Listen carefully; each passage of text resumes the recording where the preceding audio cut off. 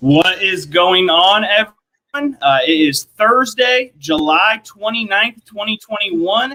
I am your host, Mark Reel, and tonight on State of the Family Courts, we welcome Alabama attorney Michael Lambert. Michael, welcome. Thank you for joining us tonight. Thank you for having me. It's a pleasure to be here. Yeah, so thanks for hopping on. So we didn't really talk about anything law pre-show. We were talking SEC football, but we'll go ahead and we'll hop into Alabama law. So we start off every show talking about what the laws are and what's going on in the states. So we'll start out. We'll look at the NPO report card here. Alabama, another middle of the road. I don't know if you're familiar with the NPO report card, Michael, but they grade out every single state in the country on the basis of their custody laws in relation to equal and shared parenting. So Alabama grades out as a C-, which is slightly below average. About half the country is in that C-, C+, C+ range, so firmly in the middle. So what do we got going on the ground in Alabama right now, and what does that look like? Well, in Alabama, when you're talking about particularly joint custody, where both parents will be seen as equals, physical custody as well as legal custody. Legal custody has been easy to do. That means access to records, access to extracurricular activities, what's going on with the child. But where you're talking about real equal rights and true starting on equal footing is joint physical custody. And that is a consideration that the courts have to take into account, especially when both parents are requesting joint custody. As a matter of fact, if both parents request joint custody, if the judge decides to go some other direction in his order, he has to say specifically what that is. There is pending legislation. It's listed on database with Westlaw, and the pending legislation would be similar to what's been passed in Arkansas, that the default position of the court in the beginning would be a rebuttable presumption that both parents would be equally entitled to physical custody or joint physical custody, and that would only be overcome by clear and convincing evidence. Now, that law is not passed yet. So it's pending. That's just what's in the works, supposedly. And I say supposedly because being a lawyer, we always like things to pass before we say that they're law, because they're not if they don't pass. And my understanding. Yes, my understanding. And the biggest thing right now is it really depends on what judge you draw and in what jurisdiction. And that's not a disparaging comment or trying to be, I guess, lawyerly about it, but they're individuals. And they apply the law as best as they can on the circumstances. And I think domestic law, unlike any other type of law, is probably the hardest for judges to do. And the reason I say that is because they might have a 1-day trial, they might have a 4-day trial, somewhere in between, but they only have a snapshot of these people's lives to determine something that's going to affect them for decades to come. So they have a heavy burden on them already. And it's very hard. The biggest thing that I see is some judges, let's say the laws were different when they were practicing maybe. And when they're doing their best to update and realize that, okay, wait a minute, more moms and dads are both in the workforce now. There's mental health issues are better known these days than they were in the past. Hey, domestic violence actually does happen both ways. Those are all things that judges are having to educate themselves on. And I'd like to say, I don't think the C- reflects the judges that I practice in front of. And I have traveled and tried cases in, I think, somewhere between 7 and 10 counties, domestic cases in Alabama, and have found the vast majority of the judges that they really do try hard and do their best to get it right. Yeah, and the NPO scorecard, just to clarify things for our viewers, that's not necessarily how good the judges are or how they make decisions. That is specifically, they grade out the laws as they come to equal and shared parenting. So, for example, the NPO report card cites this. Positives. Alabama explicitly permits joint custody in final orders. There are several states that unless the parents agree to it, they can't order joint custody. Wow, I did not know that. Yeah, so there are several states that the parents have to agree or the judge has to pick one or the other. Another one is Alabama requires the courts to consider the friendly parent factor. This one's pretty common. I don't know how well it gets applied nationwide. I think it's pretty universal in just about every state. I know we have it here in California, and we've had it in several of the states that we've had attorneys on in the past. But the friendly parent factor is a positive thing. If we go to the negative side of things, Alabama has no explicit provision for joint custody or shared parenting in temporary orders. And I think as family law attorneys, that temporary order is so important.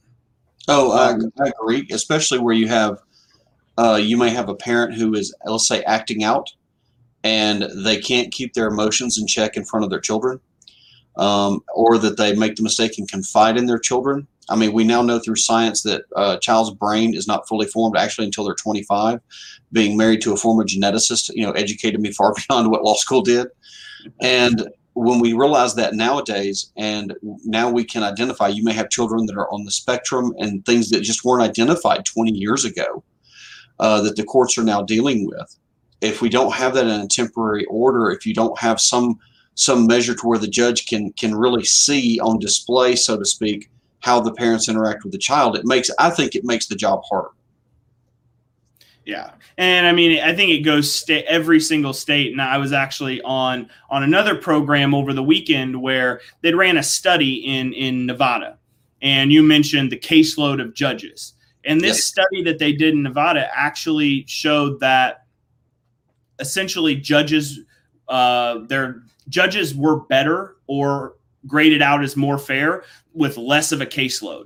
So I live in some of the most populous counties. I work in some of the most populous counties in the country. And as you walk in there may be 20 or 25 other cases on that morning call. And it's like that even in some rural areas. I'm sure you practice in some rural counties in Alabama where it's one or two judges. Yes. In fact, my home county where I live has 2 judges. The neighboring county, I believe, has 10 circuit judges. Another neighboring county has 3 circuit judges. And I go all over North Alabama. So what's interesting is even our 2 judges that are here, because they are handling everything, it makes their jobs harder. I mean, what I would equate it to is a teacher in a classroom. If you have 12 to 15 students in a classroom, those kids are going to learn. If you have, smaller dockets for the judges to handle, they can absorb, read everything that's filed. They'll have an easier time getting to things quickly, especially when there's emergency issues or where you have domestic abuse or mental health concerns. I really believe that Nevada study based on everything I've seen. Yeah, I couldn't agree more. And I mean, you look at it, and that's one of the things that I have to tell clients sometimes, especially when out here we get the ex parte hearings that get granted. Well, will the judge read everything that was filed? Hopefully. It physically isn't possible a lot of times if they're going to have 25 other cases on their call the next morning and they had a trial the day before. And I'll say this, I've actually seen our judges here. I got to brag on them a bit. And this isn't everyone, obviously, but my experience has been very good as far as some of the judges here. I know judges that have gone in and have worked entire Saturdays because I'm getting orders on Saturdays because we're electronically filed here. And I'm getting orders at, 11 o'clock Saturday morning, 5 o'clock Sunday night, 2 o'clock Sunday afternoon. I mean, so I know they're diligently working like we are on the weekends, and we're trying to catch up. And that's very encouraging for those of us in the trenches. Yeah, that definitely, when you have a judge that's truly trying to understand the situation and honestly get to the bottom of what's going on and make a decision that's best for the kid or kids, that's definitely a good feeling. It's a secure feeling as an attorney, especially if you know your client's doing the right things. Oh, absolutely. Absolutely. All right, so let's turn to more of we'll talk process, I guess, civil procedure, or what happens in the state of Alabama. So I'll be your client. I'm sitting in your office, and I say, my girlfriend won't let me see our child. What's the process look like? I have what I call the talk with them first. I tell people up front, everything that show me is going to be attorney-client privilege. There's some urban myths out there that, do I have to pay you $1 before you do that? No, you're consulting with me as an attorney. I've made sure there's no conflicts with your case before I consult with you. And we have the talk, and I ask hard questions, and I tell them up front, the number one thing is if you lie to me about anything, you're giving me grounds to not help you withdraw from your case or anything. I can deal or help you deal with whatever. I can't guarantee you that things are going to go well, but I can at least give you a truthful synopsis of where I believe your case may go. And then I ask hard questions, domestic violence, control, things like that. Who's there with the child? What's the work schedules? Have you lived in the same house? Did you welcome the child into your household? Have y'all held out to the community that you are the child, even if you're the child's father, even if you're not married? Okay, who are those witnesses? Who's going to get on the stand and tell the truth that yes, you've been little Johnny's dad the whole time and brought him out and showed him to everybody. I went to the first birthday party. All those type of factors, right? Mm-hmm. And then the next question that may be odd, but it's something that I think is important. I asked them if there's any chance to reconcile, and they're like, "Well, what do you mean?" I said, and I asked them if I can give them a personal story about it. And I said, "Look, my wife and I married 22 years. We were thinking of divorce at the 10-year mark. We'd each made some mistakes and had hurt each other, and we chose to go work on our marriage. And it takes both people being 100% invested. But there are some tools out there and people I can direct you to that may be able to help you." And I'm happy to say we've actually had some success with that. It's not the majority, but we hope we can build on it. And if it's not the case, well, it's okay. Well, how can we co-parent? Well, what are the things that you see positive in your baby's mother that you think she does well? What do you think there's some things that you do well? And then you try and start getting in that mindset of co-parenting. Well, if you got a co-parent, well, what does that look like on a day-to-day basis? Okay, she might be angry right now, but on other things, is she generally a reasonable person? And regardless of gender, I mean, we're talking about fathers here, but that's the talk that I go through with folks. And it's about calming them down because they're already stressed. They're already upset. I mean, this is likely one of the most emotional times in their life. So they need to know that, okay, this is just a conversation. I'm walking through this because they've lived their life. I have to learn it, So I'd be asking you all these questions, and it's amazing how truthful people will be with you when you give them that chance to feel like they're a human being. And then I just answer them honestly. What do you think my chances are? Well, okay, primary caregiving. Who's been doing that? What will it look like in the future? What was your plan prior to y'all splitting up? And you go from there. And I'll give you an encouraging thing we had happen recent. This is very recent, actually. The couple's going for a modification. Let's just say there's challenges on both sides. We actually have a joint physical custody agreement with a school-age child where they live more than 60 miles apart. It was kind of amazing how we pulled it off between splitting time on weekends, making up times in the summer and things like that. But it really was almost a 50-50 split on time without putting a strain on the child. It took some work. The opposing counsel that I had was amazing on it, working with me to get it worked out. And these were people who were very combative when they came in, very combative. Both had some legitimate reasons on both sides. But it was wonderful to see the father and the mother to work together to get that done. And even the judge was impressed that we got that done. But it took everybody working together. It was not done. It was done over a matter of months, if you can imagine. Yeah, definitely. And I think a couple points there. Number one is that attorney-client privilege statement. Yes. In California, I forget the exact phrasing, but as long as you're legitimately inquiring about hiring an attorney and you're not just doing it to conflict them out, yes, then everything that's said in there does not leave that room. And the worst thing you can possibly do is lie to your attorney or try to cover up facts. I have to explain in my contract, when people sign a contract with me, I actually have that in bold. My contract is like a page and a third, double spaced, like Times New Roman 12. And the funny part is it's actually in there in bold that if you deceive me in any way on a matter, it gives me the grounds to withdraw, and you recognize this. And people are like, "Oh, wow, you were serious about that." And I just smile, and they said, "Oh, that's happened before." And I just smile, and I'm like, there's reasons for everything in my contract. So, yeah. Yeah, and I mean, and here's the thing, too, is as attorneys, we hear and see all sorts of different situations. Yes. We can usually manage bad facts, whether it be we use the 8 Mile method, and we put it out there first to take the sting off of it, or we put it into context. But we can't do anything about bad facts if opposing counsel brings them up at a hearing. And we look over at you and are like, what did they just say? Yeah, the biggest thing on that, and that is a brilliant point you bring up. Being honest with your attorney is the first step for the truth coming out in front of a judge. Judges are pretty savvy. This isn't their first rodeo. The more truthful you are with the judge and being realistic about plans for the children, what you have lined up, the support system you have, what resources you bring to bear for the child, even the fact that, okay, I realize I've even had people say this on the stand, and they meant it as far as I've ever known, that yes, I know my ex-spouse or my ex-girlfriend did wrong when they did X, Y, or Z.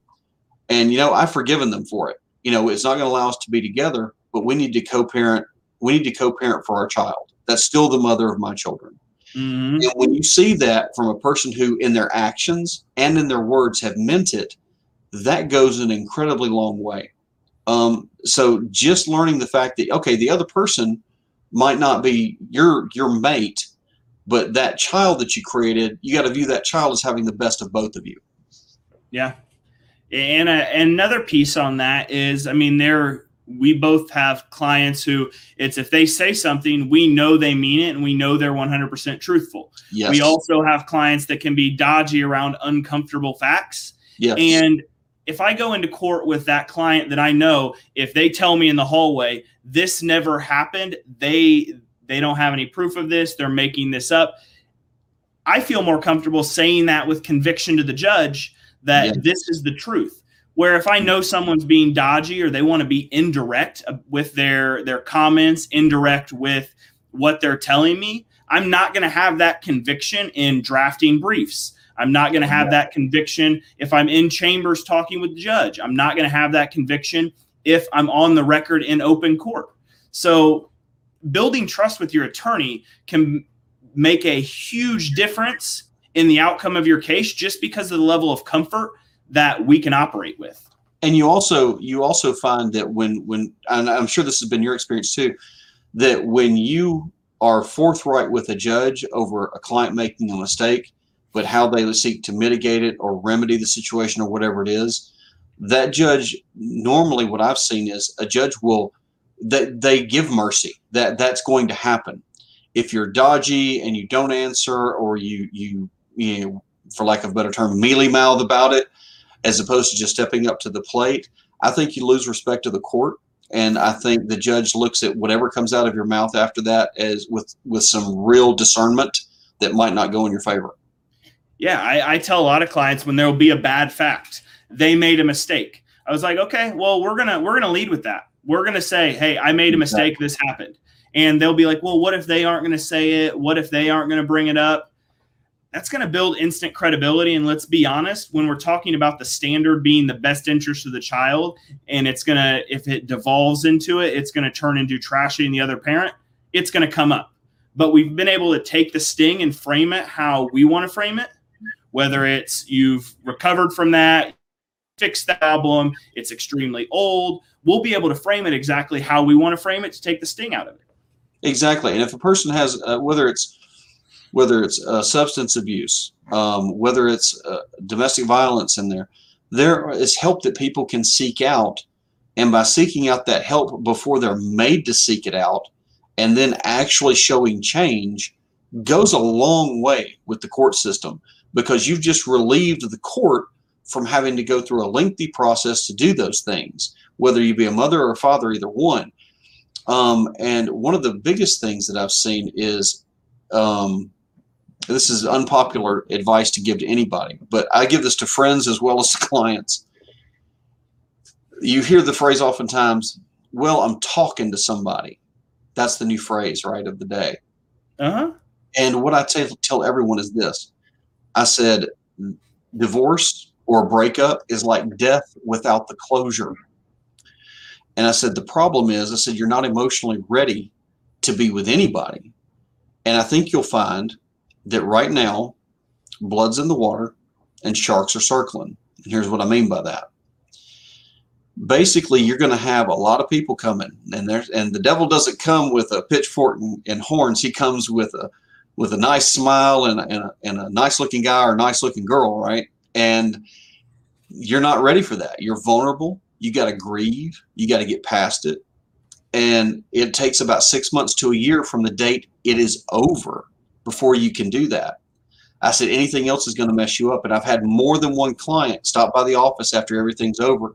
You know, they knock on the door and they're like, hey, do you have a minute? Whatnot. I said, hey, meter's not turned on. Come on in. You know, unfortunately, 95% of all the clients I've ever had, I love them. They come by, they're welcome. I love sitting down and having coffee, just chatting with them with a human being. And they'll look at me and they'll say, you remember that advice about sharks in the water? And I just smile. Yeah. And they say, most of them say, you know, I may not have listened to that, but before I got too deep in, I heard your voice go off in my head. And I'm like, well, that's good, you know. So that's another thing that I would tell people. Focus on the problem at hand. Get your house in order to where when you do move on, basically history never repeats itself. You're making a better choice. You've got some wisdom from the experience you've been through. And I know that sounds more of the counselor at law than the attorney at law, but I think they go hand in hand in domestic. Yeah, it amazes me, and I mean, I'm sure you're a lot longer into this than I am, but every single day you hear another story, you hear something that you didn't even know was possible. Yes. And you just kind of have to shake your head, and it comes to a point where you're numb and you can take just about anything in stride. But on the getting into relationships issue, my client base is exclusively male. Gotcha. And probably 80 to 90% of them are fathers. Gotcha. And so I'm always amazed at the number of men, and not necessarily just clients, but everyone who comes through my office or in COVID world, Zoom or a phone call, that one of their questions when they're ready to file for divorce is, well, can I still have that joint bank account with my girlfriend? Like, about I live with my girlfriend now. And you just kind of in your head, you're like, wait, you just came to me to file for divorce. Mm-hmm. Like, how deep are you into another relationship already? Yes.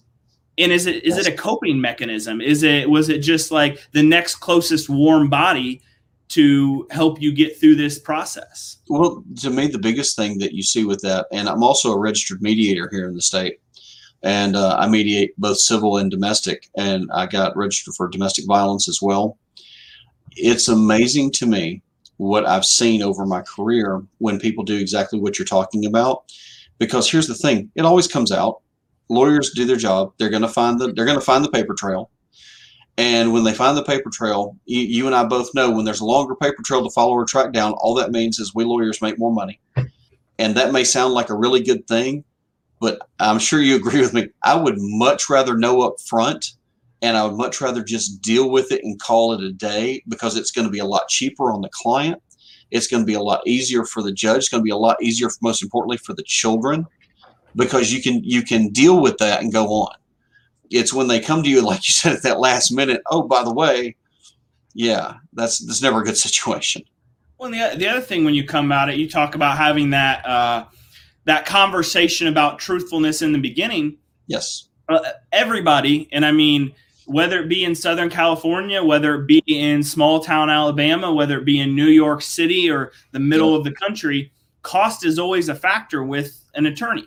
Yes.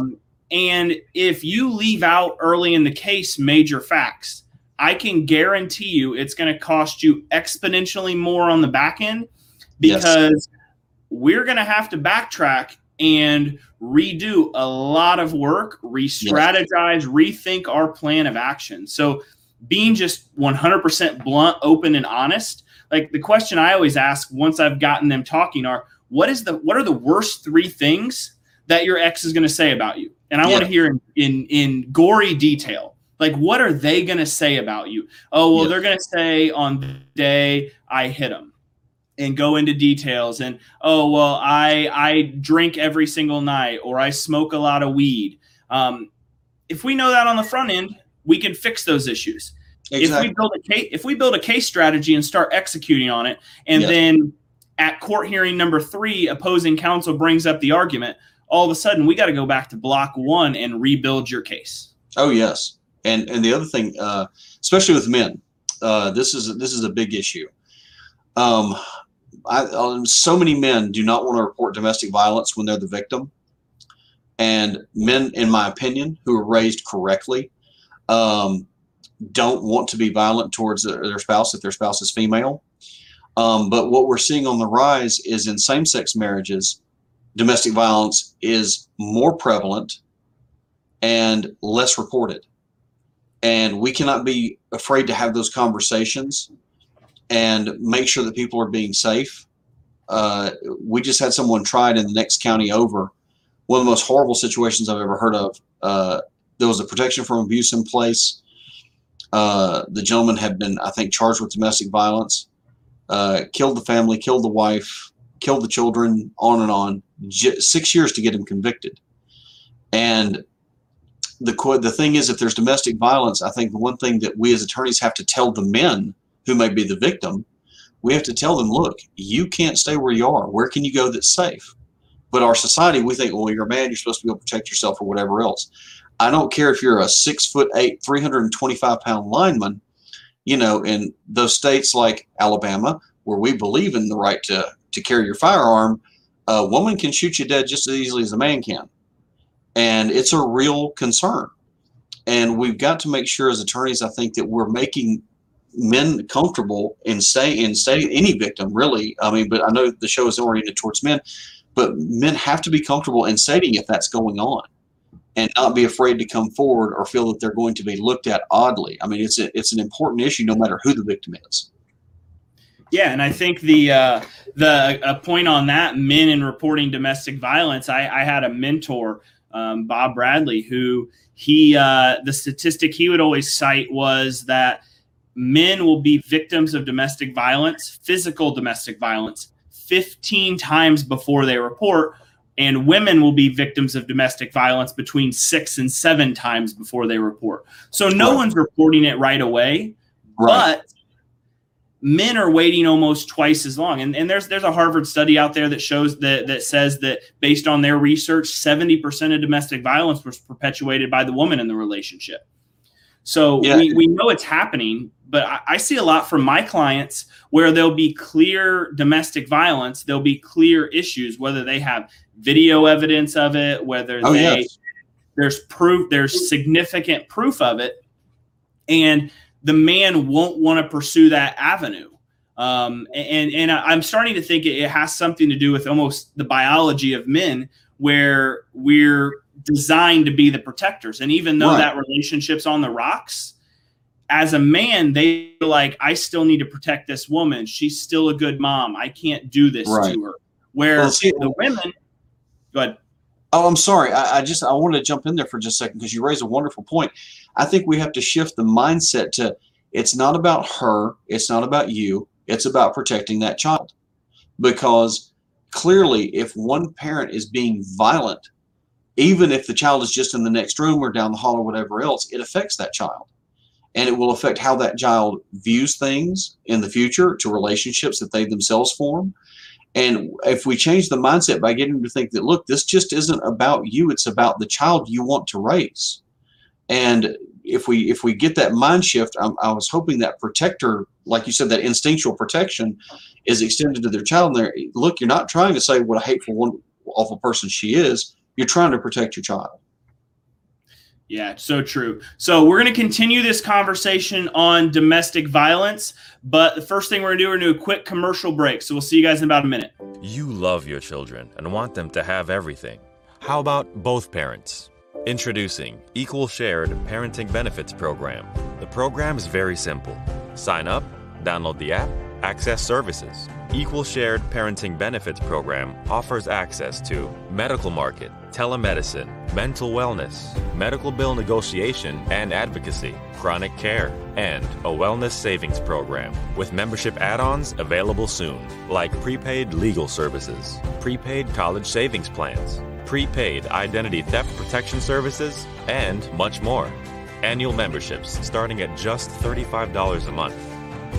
Here's what our members say about us. You guys are a huge blessing in my life. This community is amazing. I truly thank you for all that you do. Learn more and sign up at www.tfrm.org. Equal Shared Parenting Benefits Program. It's about the children. They're today and they're tomorrow. All right, welcome back. I am your host, Mark Reel Jr., and we're here tonight with Alabama attorney Michael Lambert. So we'll continue our discussion on domestic violence. And we were just talking prior to the break that men typically have that reluctance around reporting. In my opinion, California, we have, and I talk about this ad nauseum, we have a pretty bad law on the books involving domestic violence, where it's presumed that if you found by preponderance of the evidence to have been convicted or to have perpetuated domestic violence for a period of 5 years, it's presumed you should not have joint or sole legal or physical custody. So a preponderance of the evidence can keep you from having custody for 5 years. So in my experience, that law for most men gives them hesitancy around reporting domestic violence, where women, a lot of times I see you're going to twist and turn every little thing to try to leverage that. So are there any specific domestic violence statutes or anything in the state of Alabama? There are, under our protection from abuse statute, the standard is preponderance of the evidence. When the protection from abuse statute first came into being, people were very judicious in how they used it. What just I've personally seen, it is used more and more and more as a battering ram. That when you come, like I and several of my colleagues will come before a judge, and we show them point blank where we have proof that there's been domestic violence. And I mean, when I say proof, I mean you've got some sort of injury, you've got witnesses, videos, something that shows that you are the victim. It makes a huge difference. I've even witnessed, if you will, in one protection from abuse, a person coming into another's home, and one punches the other, one slaps the other, and then the video cuts off. Well, both admit no one else is in the room. So who turned on the video? Second, who cut off the video and obviously spliced it? And let's just say that neither one of them were angels in this. And basically something that some people may be into and others not, and leave it as gingerly as we can. But it was amazing to me that this was what was used, and not even where children were involved, just to get a leg up on someone. And when it came out, the judge didn't appreciate someone trying to manipulate the facts, and it all worked out in the end where there's no order and everything else. But in the beginning, you have to try this case with no discovery being done.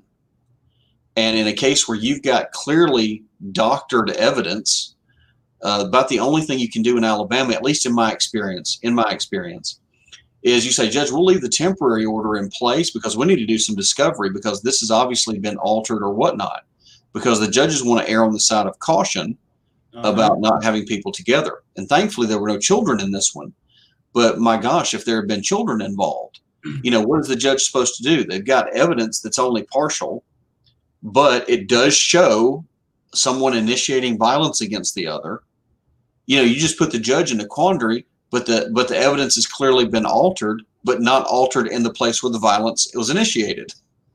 So that creates a huge problem when you've got preponderance of the evidence and no chance for discovery.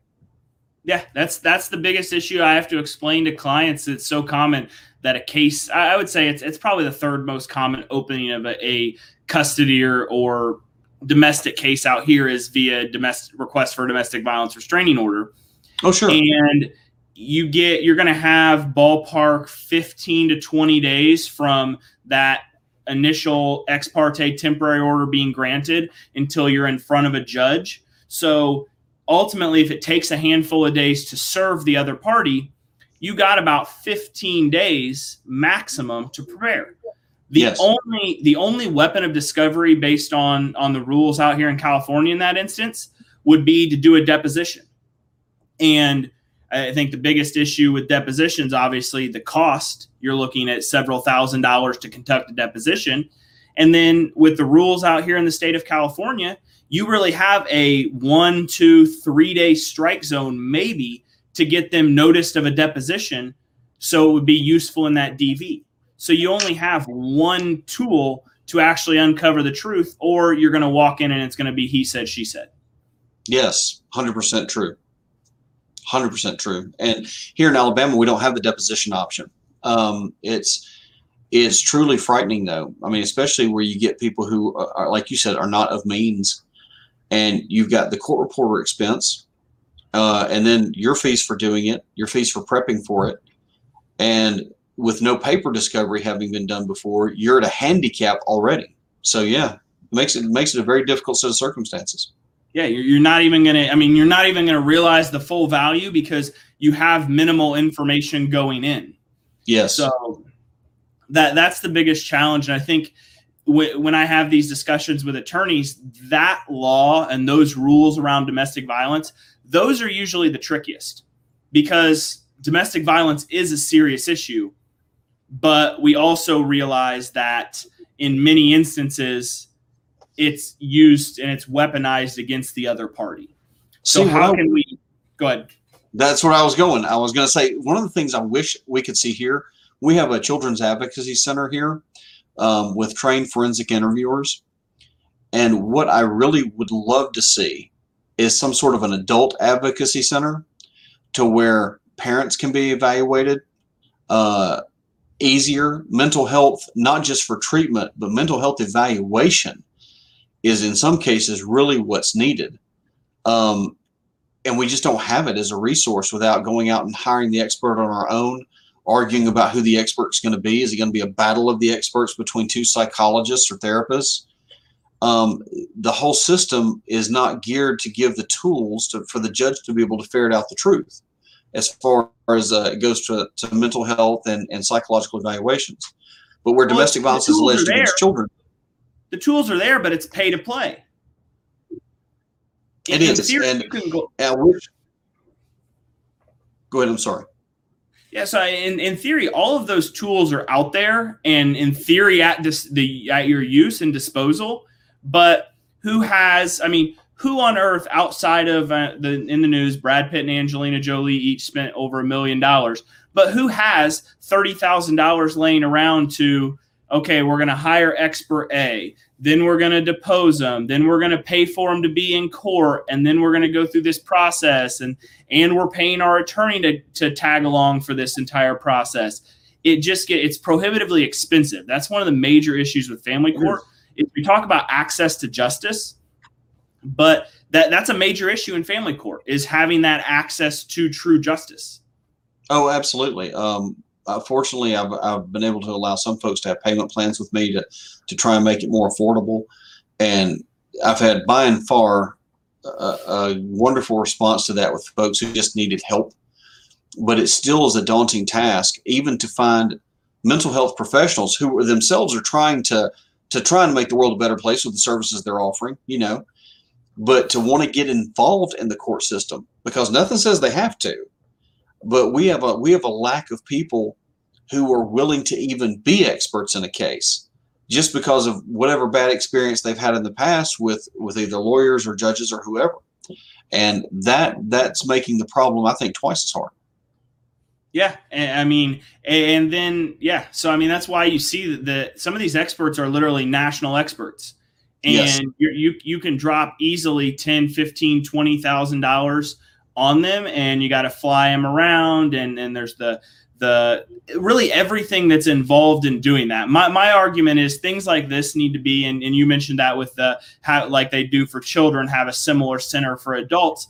There needs to be some process at the beginning that actually is able to take a look and provide resources to both mothers and fathers that are going to be going through this process.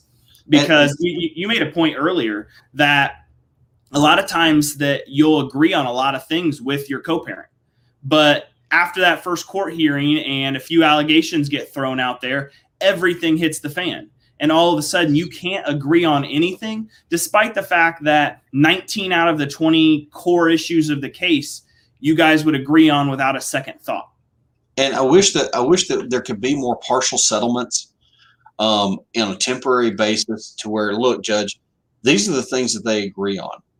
If we can get that in place and only try what's there that needs to be tried. I know that sounds like prejudging a case, but usually lawyers know, okay, this is where our clients are definitely disagreeing, and let's say custody, for instance, right?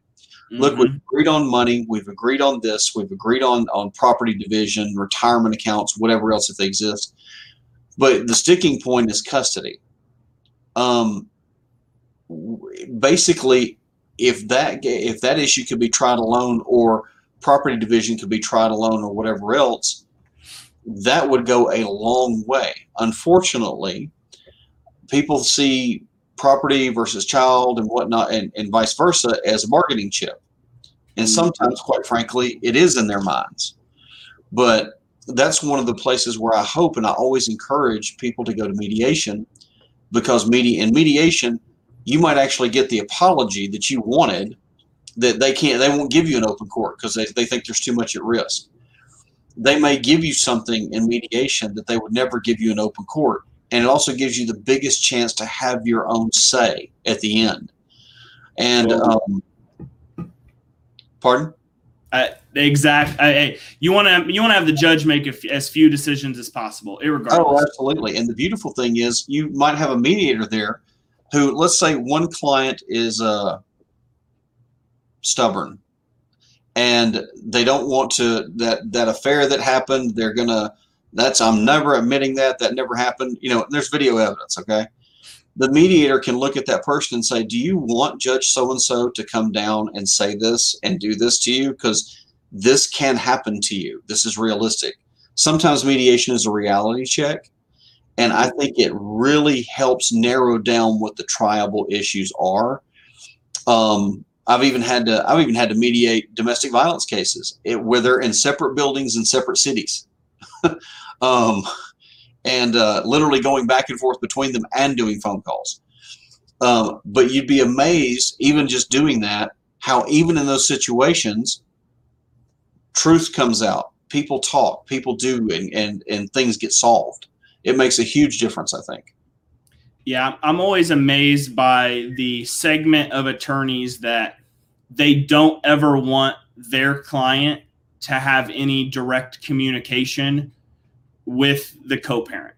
There are certain situations where that shouldn't happen. Oh, sure. But it's funny how things, when both sides are represented, how one party says one thing, it goes to their attorney, it goes to the other attorney, then it goes to client. And then the other party goes right back the other way. And it's a game of telephone. Yes. And both attorneys are obviously trying to put things in a way that's going to be most beneficial to their client. And it doesn't come out in its raw, real nature to the other party. One of the things that I think technology helps us here, there are so many different programs that the courts use these days for people to be able to communicate via text, which the records are kept and can't be erased. That makes a huge difference on informing about school schedules, extracurricular activities. Hey, the mortgage needs paying, and here we are. All of those things, I think, help facilitate communication.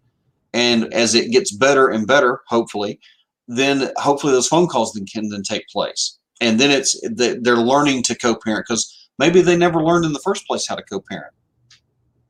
Yeah, the education piece, because I think I can speak for myself. I'm a family law attorney, and until I personally ended up in the courts, I had no idea this world existed. Right. And so no one at the altar is like, one day we're going to end up in divorce court. No one, when the day their child's born, is like, we're going to fight over custody.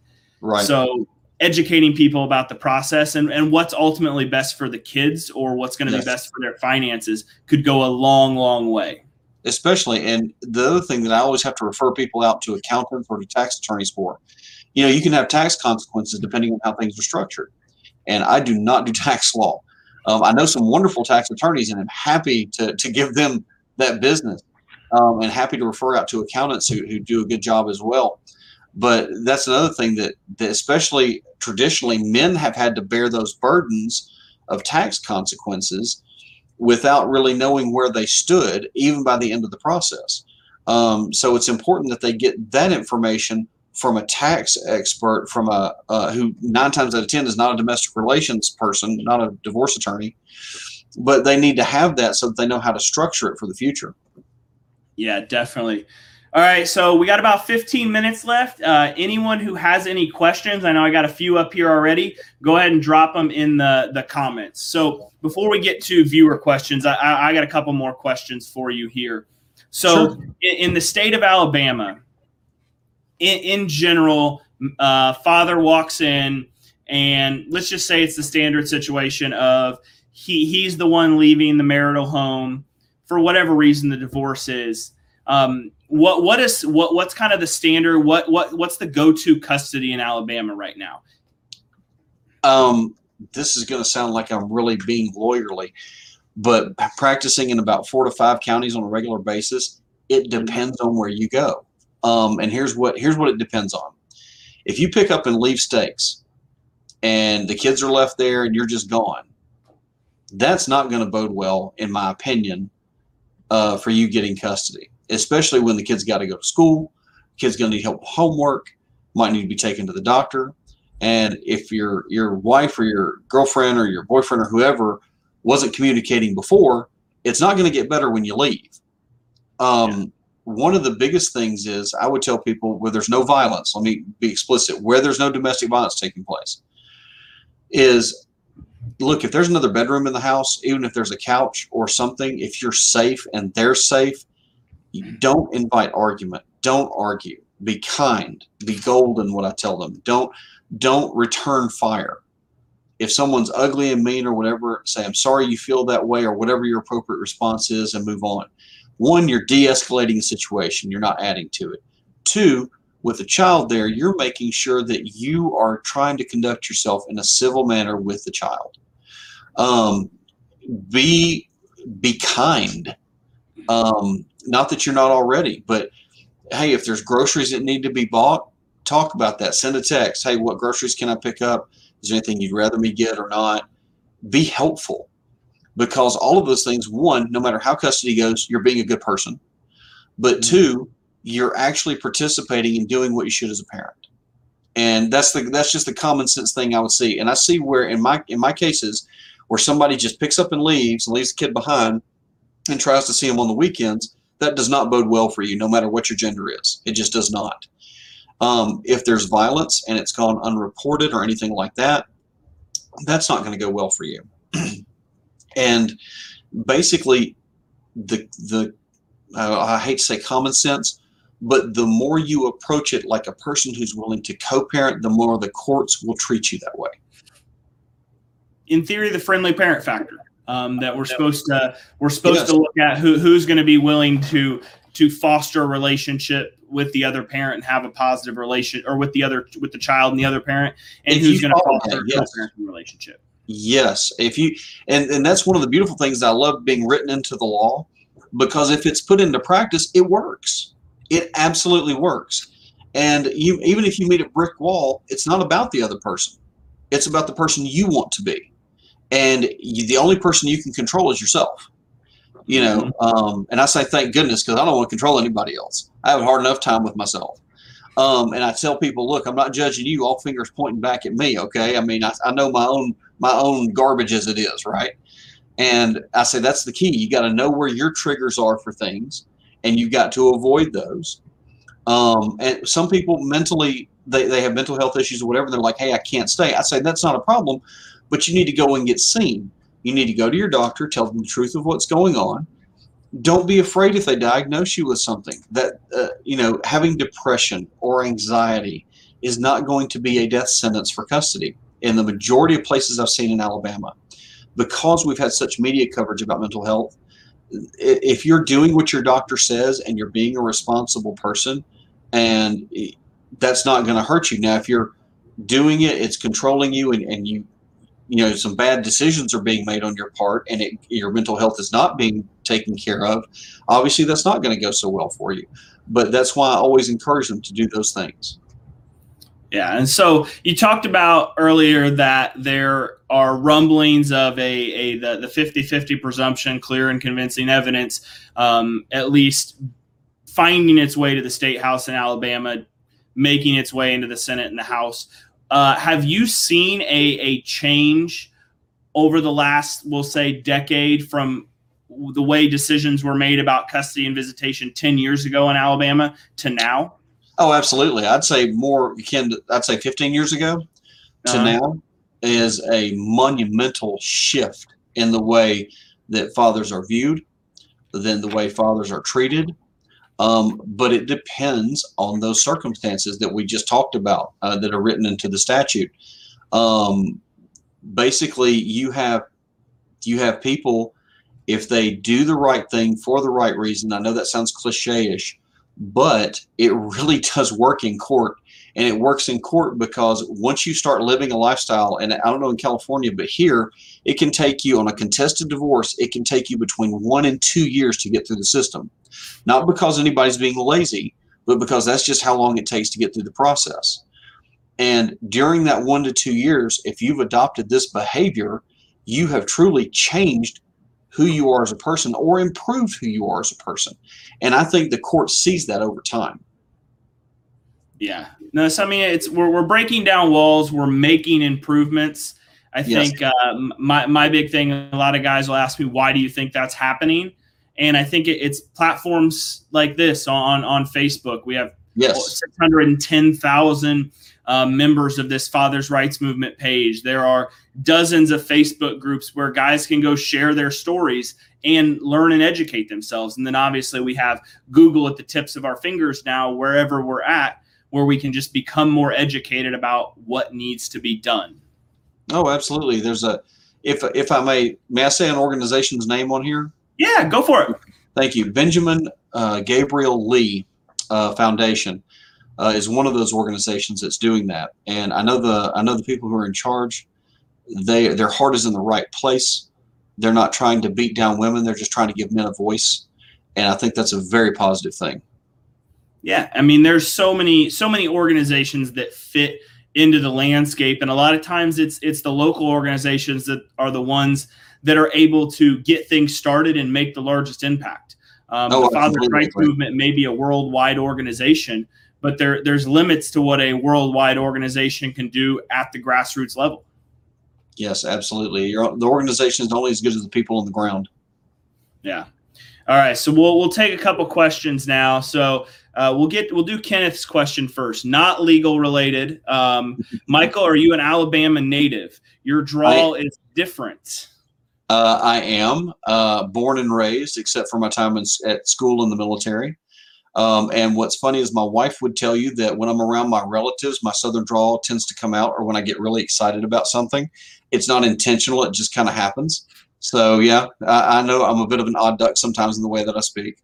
Hey, I feel you on that one. I had Brian Vandiver from Arkansas on a couple weeks ago, and one side of my family's from Arkansas. And the joke with all my friends is if I have a few drinks, all of a sudden I get a little bit of a Southern twang in my voice. I can neither confirm or deny that. So I had a couple people comment that my twang came out from talking to him for about an hour. Yes, I would absolutely agree with that. All right, so I had a couple questions here, so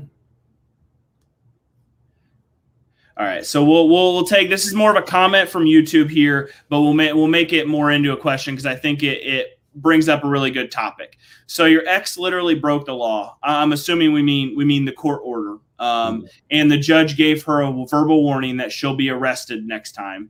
So we'll change the word around. So they probably broke the order. They're going to be held in contempt of court next time they do it. And then the next time it happens, the judge doesn't do anything. So we'll make this a little bit more of a broad question. Sure. If you're in court and your co-parent is not cooperating, not following the court orders, and the judge is just continually giving them slaps on the wrist, what can you do to help your case? Well, one thing that you can do, and this will not win you any brownie points with with some judges, but it is the right thing, I think, as an attorney to do. You raise an objection if there's been violations, particularly on both sides. And I'm going to change your facts just a little bit. Let's say that one person has violated an order and seemingly minor and gotten slapped down for it with a sanction, a fine, something. Let's say the other party has violated something equally or worse and nothing's happened, just like this gentleman said. Then now you have an equal protection problem. You've gone off into constitutional law and constitutional rights protection. And if you cannot take something to an appellate court that you haven't alleged in trial court. So it's important that that attorney object to that sanction or object to nothing happening as a violation of equal protection under the law, because regardless of gender, regardless of anything, people are to be treated equally under the law. You can't have harsh punishment for one thing and a slap on the wrist for the other where they're virtually the same. So that's the approach that I would take. But judges have broad discretion. If a judge believes someone's remorseful, they made a mistake. And judges are human beings. I'm not excusing the judge in this situation. I don't know who they are or anything else, but they're human beings. Some judges will get things wrong with the best of intentions. And that is a very hard pill to swallow when it's your life, when it's your livelihood, when it's your child. And it's not much comfort, but it is the truth. The biggest thing I would tell the person is keep doing the right thing for the right reasons. Yourself, govern yourself, and make sure you can prove what you're saying. If someone is lying about what's said over the phone, do things in text. If things are not progressing that way and they won't communicate, even the silence to reasonable questions is evidence. So you build your case. It takes time. And remember, it's not about one-upsmanship. And I'm not saying that the viewer who said that that's what it's about. But it is frustrating when someone violates the law and the judge just gives them the talking to. If a judge would, in my opinion, I'm not trying to tell a judge what to do, but even $100 fine, a $200 fine, something to where that slap on the wrist has some teeth makes a huge difference. Because as we said before, remember the large dockets we were talking about before. Will the judge remember this the next time? They're human. Will the judge know this the next time, or will it come up in their mind? Do they still have that note that they made? All those things weigh into it. So if judges even did just a small sanction, just as a reminder, and it were entered into the system, then that would remind the judge the next time they have a hearing. And that would be, I think, a wonderful thing to do that wouldn't break anybody's back, but it would have consequences. Yeah, building the theme. I think that was a very important point you made. Sometimes you're going to have to get this in front of the judge, have the judge read it, have the judge hear about it multiple times before it sticks. Yes. I mean, out here in the state of California, you're going to see a judge for what could be, you could not say a word and be in front of the judge for 5 to 15 minutes every 3 to 6 months over the course of 2 to 3 years for your custody case. You have to build a pattern that reminds them of what's going on and builds on the themes that you and your attorney have built for your case. Constantly. And it's incredibly frustrating to clients when they're like, but we've told them this, but we've told them that. And I'll look at them and I'll ask them sometimes to give it perspective. I'll say, what did your kids say to you Monday of last week at about 10 o'clock in the morning? And you get that deer in headlights look. And they're like, I said, that's the same way the judge is on this. He's human. He's not being evil or bad, or she's not being evil or bad. We just have to remind them. It's a friendly reminder. And, I'm sure you've done this 100 times. Your Honor, I'm sure as you remember, and you fill in that blank of whatever you've already told them, and you reference the documents where you said it, the exhibits where you said it before, and that refreshes his memory or her memory. And I think that's just a healthy thing. Yeah, 100%. All right, we'll take one last question here. So we'll give William some advice here. So we have our first mediation next month. What can a parent do to ensure or to give the best chance of success in mediation?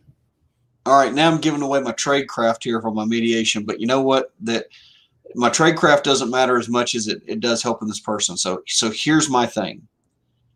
What are the 3 most important things that this person wants in a mediation? When that's asked at a mediation, I have actually witnessed and seen two people who their attorneys have done a great job. They've got all the legal issues, but what one spouse wants are these three things, A, B, and C. What's the other spouse wants is X, Y, and Z, and they pass in the night. You can put it on and everything else is easy. I know that sounds silly, but that's the number one thing you can do. Tell whether or not it's in the legal realm or not, the other side might be willing to give it.